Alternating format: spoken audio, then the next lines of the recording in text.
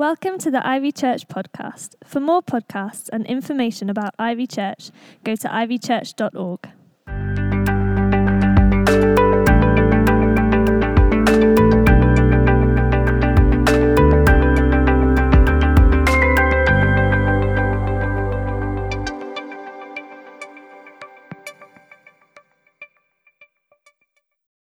Cool. So, hello everybody. Hello.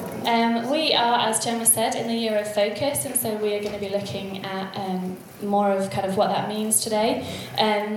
But first of all, I just wanted to show you some images on the screen and see if you could tell me what you think they are, please. So this is an image that has been magnified. So tell the person next to you, what do you think it is?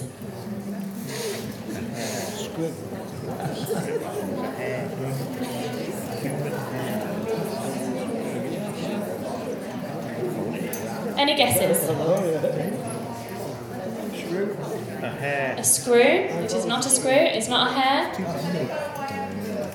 Telephone wire is not even a telephone wire. Good guesses. The answer is a guitar string. How odd that when you zoom in and magnify it, it gets completely distorted and doesn't look anything like it. Okay, next one. Yum. Have a talk to the person next to you. Tell them your guess. What do you think this is? Zoomed in, magnified.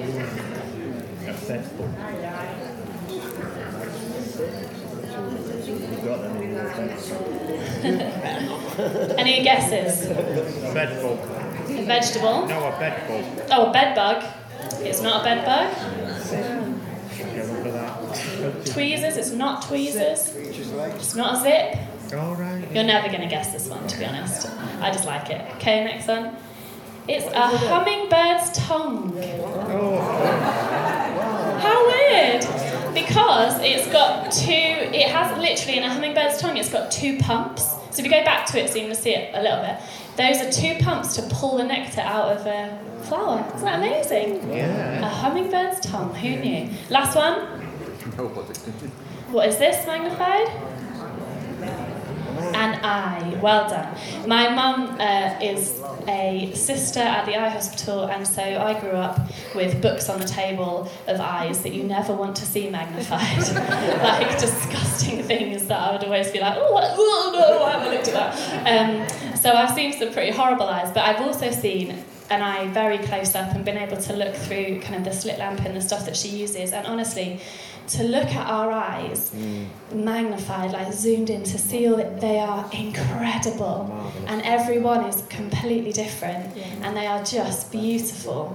And so I want to start by just saying, A, you are beautifully made, and B, what are you looking at? What are your eyes looking at? What in your life is actually being magnified? Where are your eyes focused? Because often in life we want it to be that our eyes are on the things that we're thankful for and our eyes are on the good stuff around us, but often actually what happens is we end up with anxiety because our eyes are focused on the things that are fear in our lives. Our eyes get completely distracted from other things because of something that actually is more what the enemy would love to distract us with. It's stuff that takes our eyes off God and onto something else. And it magnifies it. And it's when that happens, when all we can think about is that thing, that it just becomes overwhelming and we have anxiety and it feels huge. And so I found some statistics on anxiety because we're going to be talking about anxiety today, and technically it's like a talk on worry, like was the thing, but I was like, do you know what, I'm not doing a talk on worry because I'm not giving it enough airspace for this to be that, and I'm certainly not speaking that out. This is a talk on the power of God, because that's what we stand in, is the power of God, not in worry. But there is a lot of worry and anxiety in our country, and so a recent survey from anxietyuk.org showed that 1 in 6 adults had experienced some sort of neurotic health problem in the previous week. So this last week, 1 in 6 people have experienced, most commonly, anxiety and depression in the UK. Isn't that huge? 1 in 6. More than 1 in 10 people are likely to have a disabling anxiety disorder at some stage in their life. 1 in 10.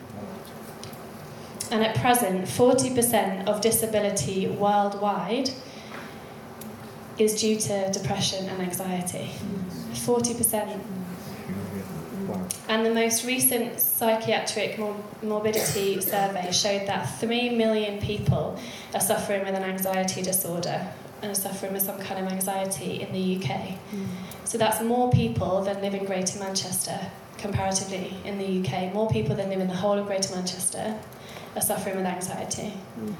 And that's studies from what doctors and things know. That's not even people that haven't then been to the GP and actually dealt with it. And then looking into this further, I saw that actually a lot of it starts from the minute that we wake up. And I thought it'd be interesting to know, so like if there's a lot of anxiety going around, what are people anxious about? Because we know that anxiety it's not a root, it's an expression of coming from somewhere, isn't it? We don't just have anxiety about nothing, but actually there's always going to be a root of where the anxiety is coming from. And so it's kind of interesting to just see what people wake up thinking about. So this wasn't even what do people worry about, it was just what do people wake up thinking about in the UK. The first thing that the majority of people wake up thinking about is the weather. Random, but also like worrying about how the weather's going to be today and how that's going to affect their day. Number 2 is a task at work. So to wake up with work on your mind, to wake up thinking about the tasks that you have. It said that a lot of people really wake up with anxiety around stuff that's going on at work. Thirdly, health is a huge one, that people wake up and just straight away are worried about their health. Fourthly, a household chore. I never wake up worrying about a household chore. It's not me. Loz wishes it was a bit, but sorry. Number 5, what's happening on social media. That can be a bit more me. Of kind of waking up, what's the first thing that we grab? The majority of people, the first thing we grab is our phone, is Instagram, is Facebook, and straight away you're therefore being influenced by what is being shown on social media before you're hearing the word of God, before we're hearing what he has to say. The last ones are the manic school run, the morning commute. Can I get away with not washing my hair today? It's actually a big one for me as well. And an outfit choice of the day that people worry about when they wake up, what clothes they're going to wear. And number 10, family troubles. I was surprised that wasn't higher up the list, but family troubles. So if you think about it, a lot when we wake up, our mind is kind of straight away bogged with stuff. That's just what people think about in the morning. It wasn't even saying that they worry, and yet you can see how much worry will come from all these things as people wake in the morning.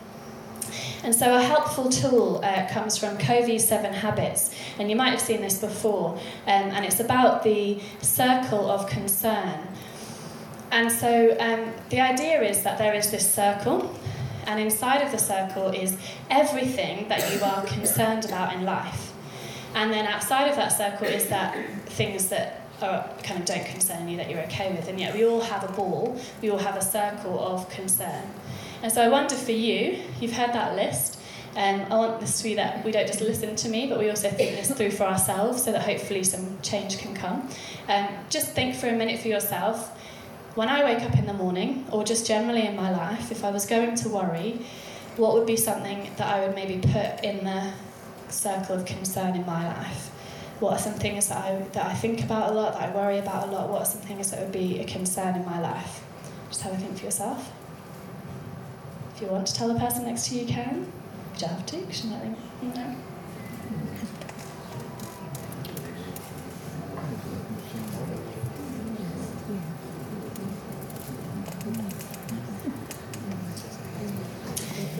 So some of the top things that go into people's circle of concern are global warming, the state of the economy, the clothes that your children wear, attitudes in society, the organisation that you work for, the things your colleagues do, the way people drive their cars.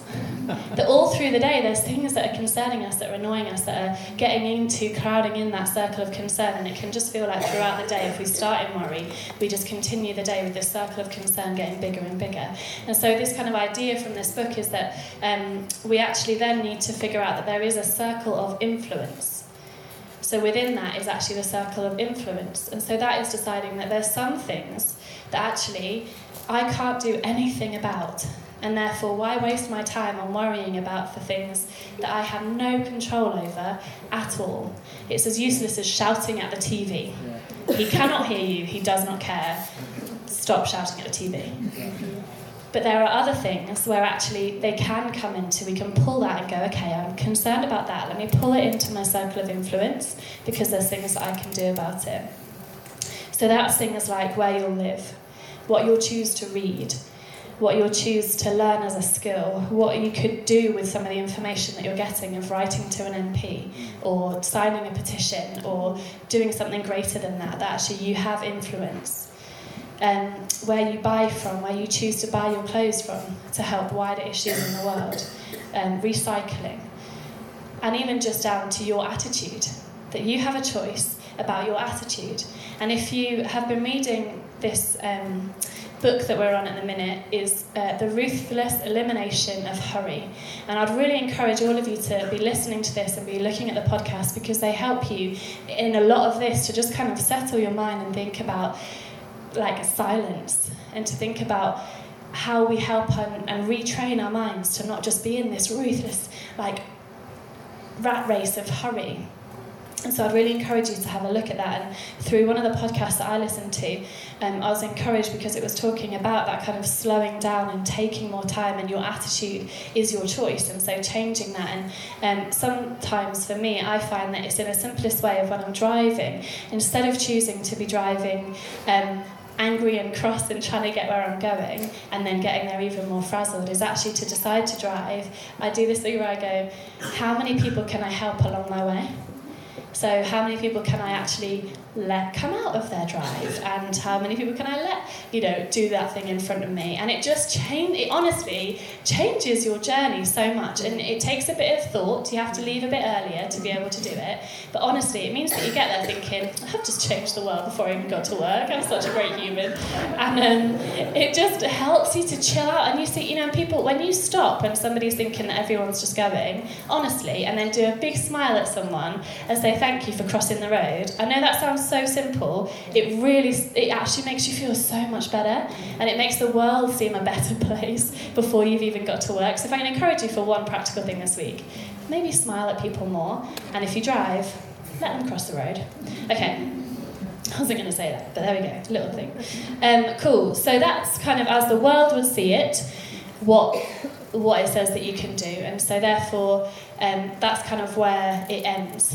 Yet for us as Christians, as I look at this and as I read this and as I see that this is what's put out there, I believe that actually we have another step on from this, is that we don't just have our influence as being the fact that we can decide this and choose that, but we are people who have the cross at the centre of our lives. We're people who have Jesus, who has the ultimate influence, that rather than situations around us crowding in on us, we can choose to be people that stand in the middle of that influence, knowing I hold everything that I need. Yeah. I hold all power and all authority, and therefore prayer is powerful. Mm-hmm. And prayer can go all the way around that circle, that everything that is in our area of concern, we can bring to him in prayer, and we can believe for change. In other nations that we might never step foot in, we can believe that our prayer matters, that our prayer has power, and we can stand and we can walk into situations knowing that actually I have more influence than just other people would have in this. I have more influence because I have Jesus on my side. And so I want us to look at these verses. What then shall we say in response to these things? Have you got it? Yeah, if you've got your Bible, it's Romans 8:31. What then shall we say in response to these things? If God is for us, who can be against us? He who did not spare his own son, but gave him up for us all, how will he not also, along with him, graciously give us all things? Who will bring any charge against those whom God has chosen? It is God who justifies. Who then is the one who condemns?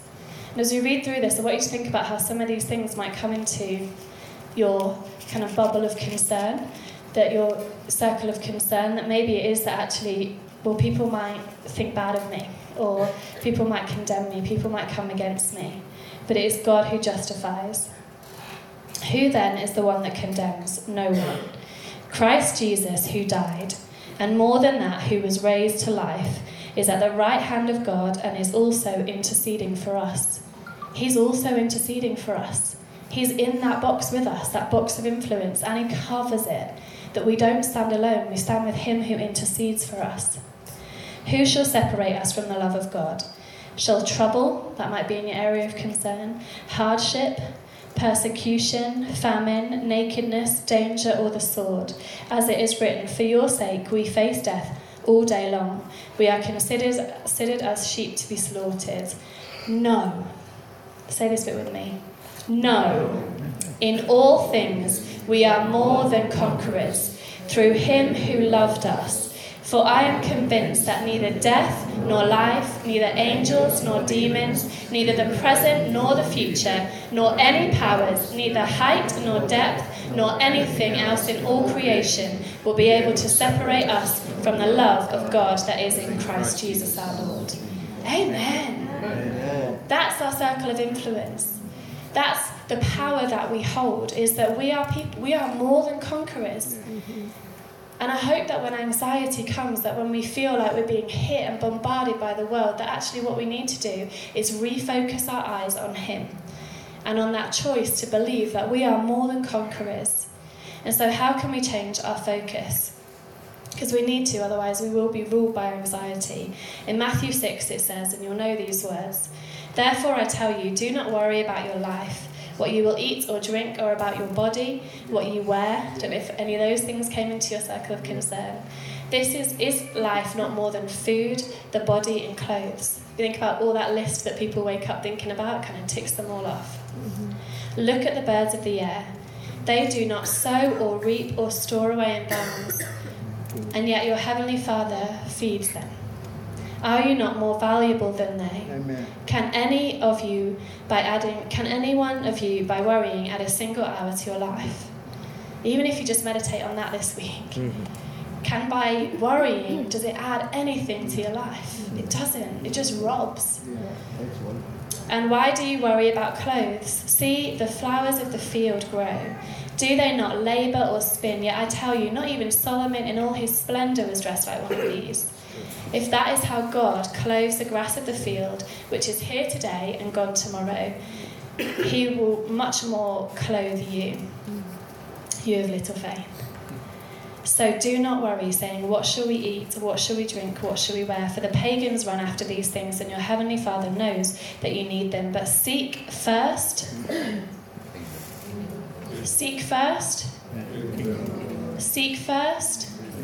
his kingdom and his righteousness, and all these things will be given to you as well. Therefore, do not worry about tomorrow, for tomorrow has enough worries of its own. Each day has enough trouble.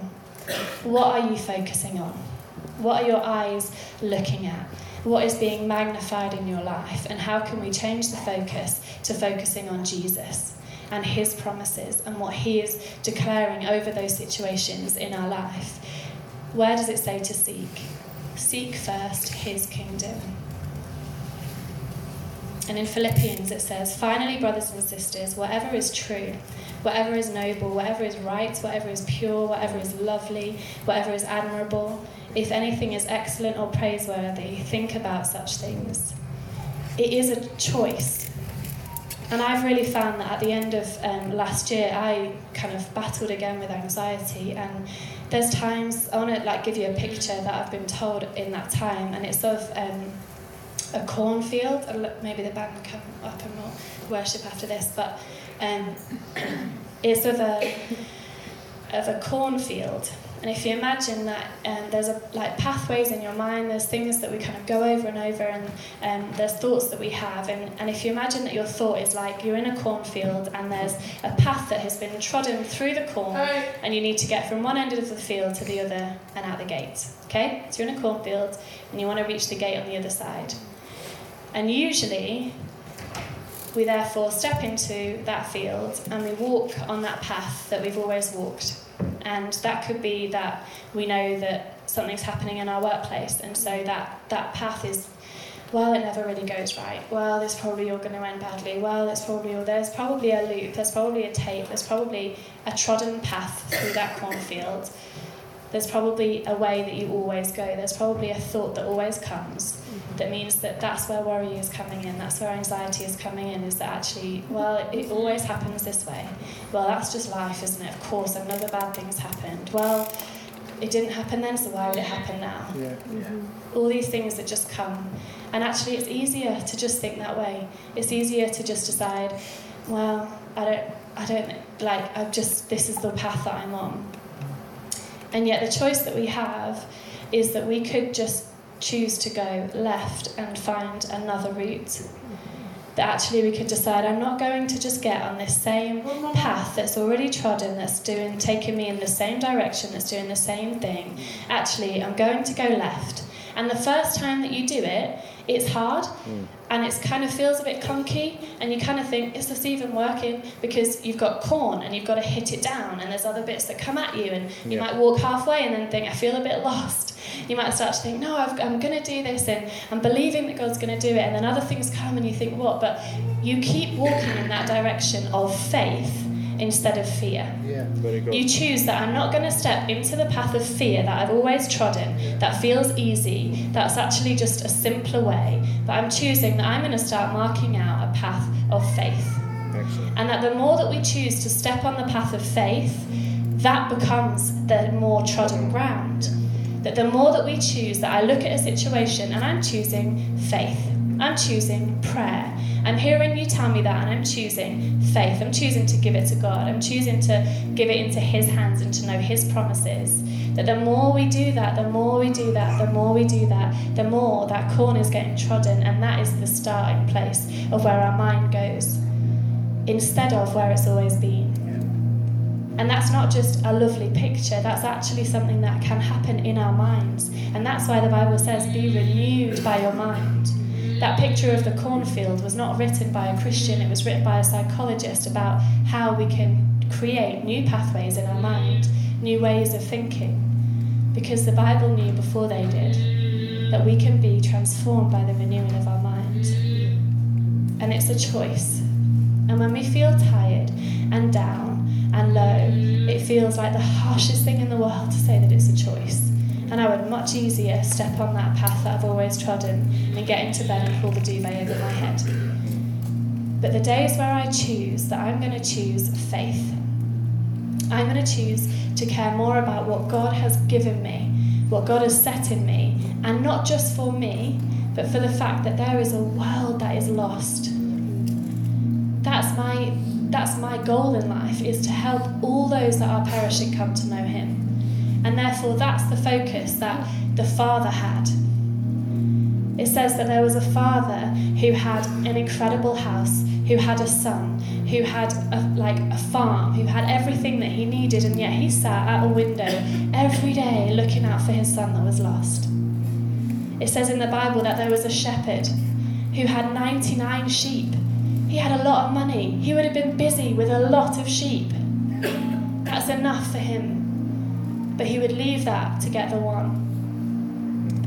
And that's part of the renewal of our minds, is that actually I'm not going to be satisfied with this ending with me. I'm not going to be satisfied with how I am feeling, but I'm going to more put it on, and God, help me to see as you see. Break my heart for what breaks yours. Let me get out of all that is trying to be that influence in me and go, no, I'm a person of influence.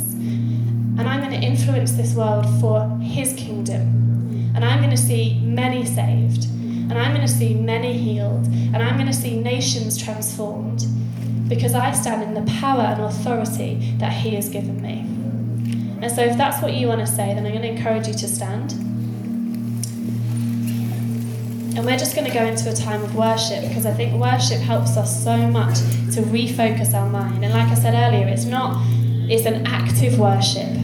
It's us choosing that as we sing these songs, we're declaring them over situations that we want to see changed. We're declaring it over our hearts and our minds. And as part of that, during this worship time, I'd like to encourage you as well to come up and grab communion, to come and take the bread and take the wine, because as we do that, it's saying that not just we will remember, but we will know the great cost that it was given in. And And so we will remember that, and we will renew our minds to say, I'm standing with you, Jesus, and I thank you for what you did, and let me step again into partnership with you, being a person of influence in this world for your kingdom and your gospel, and let us never forget it. So Father God, I thank you that you're here. And Lord, I just pray for where people feel like they have been walking that trampled path over and over again. Lord Jesus, I just speak to that.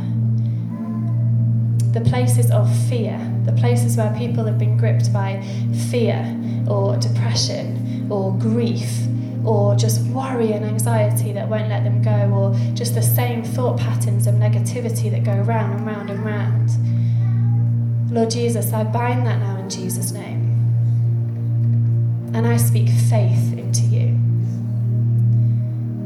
But the best thing to do is not for me to just pray that, but it's for you to pray that for yourself. So Lord, I pray for myself. That Lord, where I have trodden the same path over and over, that where I quickly and easily step into fear, that Lord, I would choose to go left and to step into faith. And when it is hard and when it feels clunky, Lord, I pray for courage. I pray for determination. And Lord, I pray that that would become the path that is easily trodden. Lord, that would be the path that we know we go on with you. And I pray right now for a transformation of minds in this place in Jesus' name. That you would do quicker what psychologists say can happen in our minds, but that you would now, by your Holy Spirit, create new pathways. And Lord, that as we drink from this cup and remember your blood that was shed, and as we eat this bread and remember your body that was broken for us, Lord, we say that we step into all that you have for us again. In Jesus' name.